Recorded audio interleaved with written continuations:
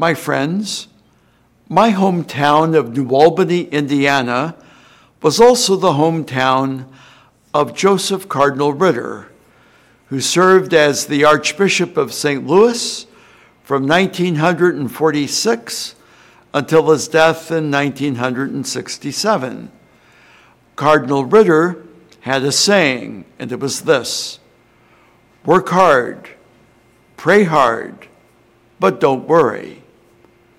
That's how Cardinal Ritter lived his life. And he took on many challenges.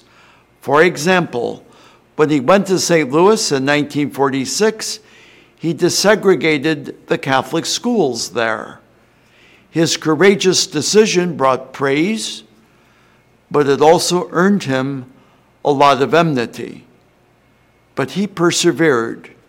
He persevered in working hard, praying hard, but not worrying. In the gospel for this Sunday, Jesus tells us not to be afraid of those who would persecute us or criticize us for our faith.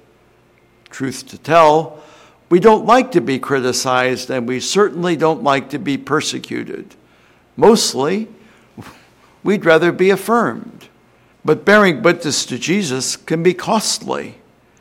Defending our faith, being known as a serious Catholic, trying to do the right thing for the right reason, shunning what is evil, defending the marginalized. All this and more can subject us to fierce criticism, even persecution, in these challenging times. In his goodness, Jesus steers us away from those who would kill us, not just physically, but spiritually.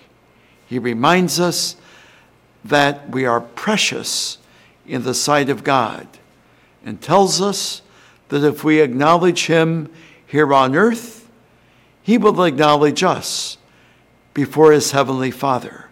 So it turns out that Cardinal Ritter offers us very good advice. Let's work hard, doing our best day in and day out. Let's pray hard, for we depend utterly upon the Lord. But let's not worry, for the Lord is truly with us to guide us and defend us.